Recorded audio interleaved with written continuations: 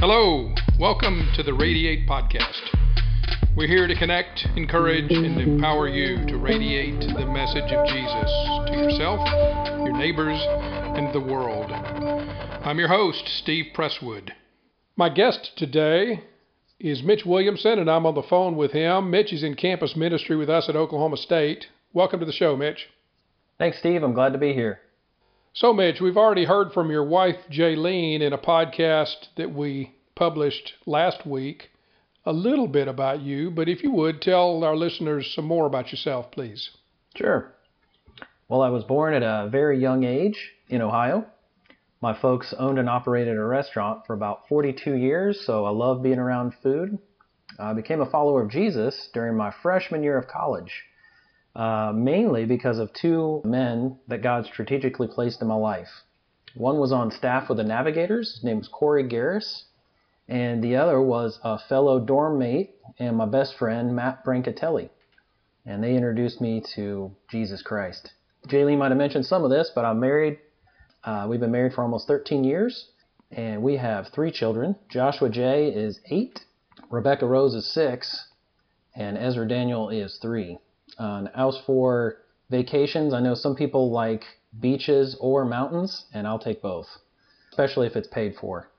I like Southeast Asian food. If we're going out to eat, let's go to one of those kind of restaurants, Chinese, Thai, Vietnamese, you name it. And I prefer the New American Standard Bible for studying because it's the Navigator All-Star Bible. Okay. Mitch, would you tell us some more about what it's like being the staff trainer for our campus? It's fun. It is a privilege and a joy to get to develop our young staff. I think one of the values I see in what I do is I have dedicated energy towards training those staff. Well, Steve, as you know, there are a lot of demands on a campus director. So that's what I used to do before coming out to Oklahoma State.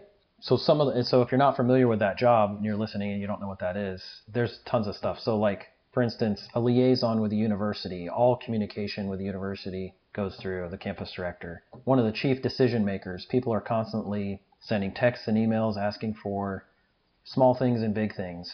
Your shepherd to the staff, making sure everybody's good to go, solving conflict problems, encouraging the ones that are hurting, shepherding students, coordinating Nav nights, setting up speakers, Bible study coordinator. You're a regional liaison, so there's lots of tasks that our region asks us to do, to be in contact with. There's missions, summer training programs, so there's a lot of hats, lots and lots of behind-the-scenes stuff that an average student probably would not see, and that's okay. So part of my job is taking a load off of the campus director so that the campus director can focus on some of those other things that are requiring their attention. Staff training, as wonderful as it is a big time commitment. To do it well is a pretty big time commitment. I love getting to be able to do that. I do other things. I don't just train staff, but it is definitely the main rock in my rock pile. So you would be able to spend a heck of a lot more time doing the direct work of campus ministry, ministering to students, if you weren't having to do this staff trainer job. I'm curious why you think there's value here. Why would we even put somebody in a role like that? What is the distinct advantage of having a campus trainer? Yeah, good question. And I actually get asked this by people who support us, financially support us. Like, wow, I don't get, why do you invest there? You know, staff aren't coming to Christ. They're already believers. Yeah, they get discipled, but the reality is, in the Navigators, we're looking at training disciple makers, building up disciple makers, not just disciples. We want to help staff have the convictions and calling to abide with Christ for the rest of their life and to lead others in abiding in Christ, and then lead up movements to lead others to abide in Christ for the rest of their life. So to do that, it does take a considerable time investment to set those things into place. Whereas I could just do that, it's better use of my time to help these young staff get those basic convictions and some skills to learn how to do that for the rest of their life. What's it been like for you to work from home for the past couple of weeks? So I struggle with the deficit part of the attention deficit disorder. I struggle with attention deficit of the hyperactivity, attention deficit disorder, whatever that is. So it's been pretty distracting. Now, that's not who I am, but I do get distracted very easily, and I know that about myself. So Squirrel. yes. Yeah, if you've seen the movie Up, I represent that dog, Doug, very well, I think so. But what happens is I can get hyper-focused on things, and so something will distract me, and then I get hyper-focused on it where I'm zeroed into this thing, and it's not necessary. I can zoom out. I need to back up and say, okay, what was I walking into this room for? What was I planning for? What scripture was I supposed to be looking up? But now that I'm at home, I do get a lot more distracted with my kids, whom I love very much. What's nice, though, is if I'm taking a break from work or I'm between things, I've got a half an hour between things or an hour or something like that, I can go play with my kids. I can go take a bike ride with them in the neighborhood. So I've been loving that. We've gone on some adventures, just in our neighborhood. Okay, crazy question. If I'm ready. Everything in your house had to be one color, what color would you choose? Well, I don't know all the color palette that there is in the world, so my vocabulary probably needs to increase in that area. I would say light blue, maybe sky blue or some other descriptor is better, but just some type of a calming color, something that looks clean. It'd be my thought. If it's black or dark, I think I would I don't think that would help me. I came into marriage with an awareness of maybe just the primary colors. Yes. So being married to Cindy, who is really sharp at that kind of thing, has been an eye-opener for me, literally. Nice. She's taught me that there are a range of colors outside of red, blue, green, and purple, and so forth. So, yeah, I have some things now in my color palette that I didn't know about before. Good. Great. Well, let me ask you some serious questions. What do you sense that God has been teaching you over the past few weeks? So we're still in quarantine. In fact, the president just issued an order recently that said we can expect to be quarantined, or at least in a kind of social distancing phase of trying to keep the COVID-19 spread under control until the end of April. So what's God been teaching you through this stuff in the past few weeks? So, man, I've just been thinking about how one of the main priorities of my life has to be trusting God. So one thing I do struggle with is people pleasing. And what I mean by that is I find like a sense of maybe comfort or peace in the perception that others enjoy my company or see me as a friend. So, if there's no problems in my relationship, if there's no conflicts, then I feel I'm okay, I'm doing great. And the reality, of course, is that's never possible in all of my relationships. There's conflict. There's little conflicts. There's big conflicts. And I know a lot of people. And I love people. So that's just bound to happen. So I'm spending a lot of time with a person I had a ceremony with, invited a lot of friends and family, and promised to be best friends with this person. It's my wife. And so that level of intimacy, where it's good, there's stuff that's coming out still where I'm like trying to please her or avoid certain topics. And God is teaching me yet again how to trust him in this new season. Yeah. So because we're around each other so much. I think the huge takeaway, I'm going to read 1 Thessalonians chapter 2. Paul and Silas and Timothy reached out to this group of people in Thessalonica. And people came to Christ. Now they're writing a letter. Paul's writing a letter to them. And he heard about their faith and he's excited. And he's trying to tell them, hey, here's what we did. Just so you know, in case you weren't aware, here's what we did. And I think he did that for several reasons, but that'll be for another discussion. So, well, let's start. Chapter 2, verse 3 says, "For our teaching does not come from error and purity of our way of deceit, but just as we have been approved by God to be entrusted with the gospel, so we speak, not as pleasing men, but God who examines our hearts. For we never came with flattering speech, as you know, or with a pretext for greed. God is witness, nor did we seek the glory from men, either from you or from others." So that was their stance. They're not doing this because they're hoping to please people, because they're hoping to get likes or a following. They're doing this because they've been entrusted by God to do this, to witness to these people, disciple them, and build them up. And that's how I want my interactions with the relationships that I have in my life. Because there are times where I'll say for me, there's times in my life where I need to tell someone something very difficult, but it is for their best interest. I'm not going to do that if I'm worried about what they think about me. That's a very selfish, focused view of that relationship. But if I really care about them, I will tell them the truth. I will tell them what they need to hear, not just what they want to hear. I don't have to be mean about it. Of course, there's styles and there's ways to do that, but this whole theme is kind of wrapping up in me trusting God first. God, is this what you're leading me to do? Is this what you're leading me to say? Is this who I am? And from that, that's where I stand. So if I'm in good standing with the Lord, then it doesn't matter if my other relationships are free from conflict.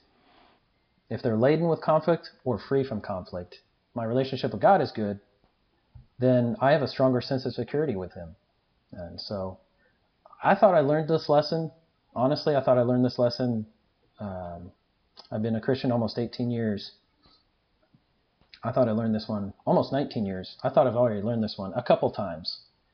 But He continues to take me a little bit deeper and a little bit deeper in it. I'm definitely happy for that. That's what I've been learning just recently. Sure, that's great. In some ways, I think we have been too focused, all of us as individuals, maybe even on this podcast, on things that are specific to what's going on, the current state of affairs. And I was reminded in something that one of our staff said this morning, that Jesus, when He's in the boat sleeping, when His disciples are freaking out over the wind and the waves being totally out of control, got up at their request and stilled the storm. And then He basically said to them, "Where's your faith?" And I think the question I ask myself is, why are you looking so much at the storm? And I want us to be careful that we don't, any of us as individuals, those of us who know Christ, keep our eyes too fixed on the current state of affairs, because it causes us to lose perspective, lose focus on what really is essential in life. Yes. Mitch, what opportunities do you see for students to minister to each other, given the current constraints of a quarantine? Good question. I think something to consider is any student is not alone right now. This is not enjoyable for anyone. So there is a certain kind of privilege in experiencing what every other student is experiencing. People are experiencing it differently, but no one is enjoying this fully. And so because that's there, this is a great opportunity to connect on a deeper level with peers, classmates, close friends, distant friends, roommates, even family members, to ask how are they thinking about their life right now. When something like this happens, one of my old mentors used to call this the suddenlies of life. It just suddenly happens, and now where everything changes. Happens with illness or death, circumstance like this, something very abrupt.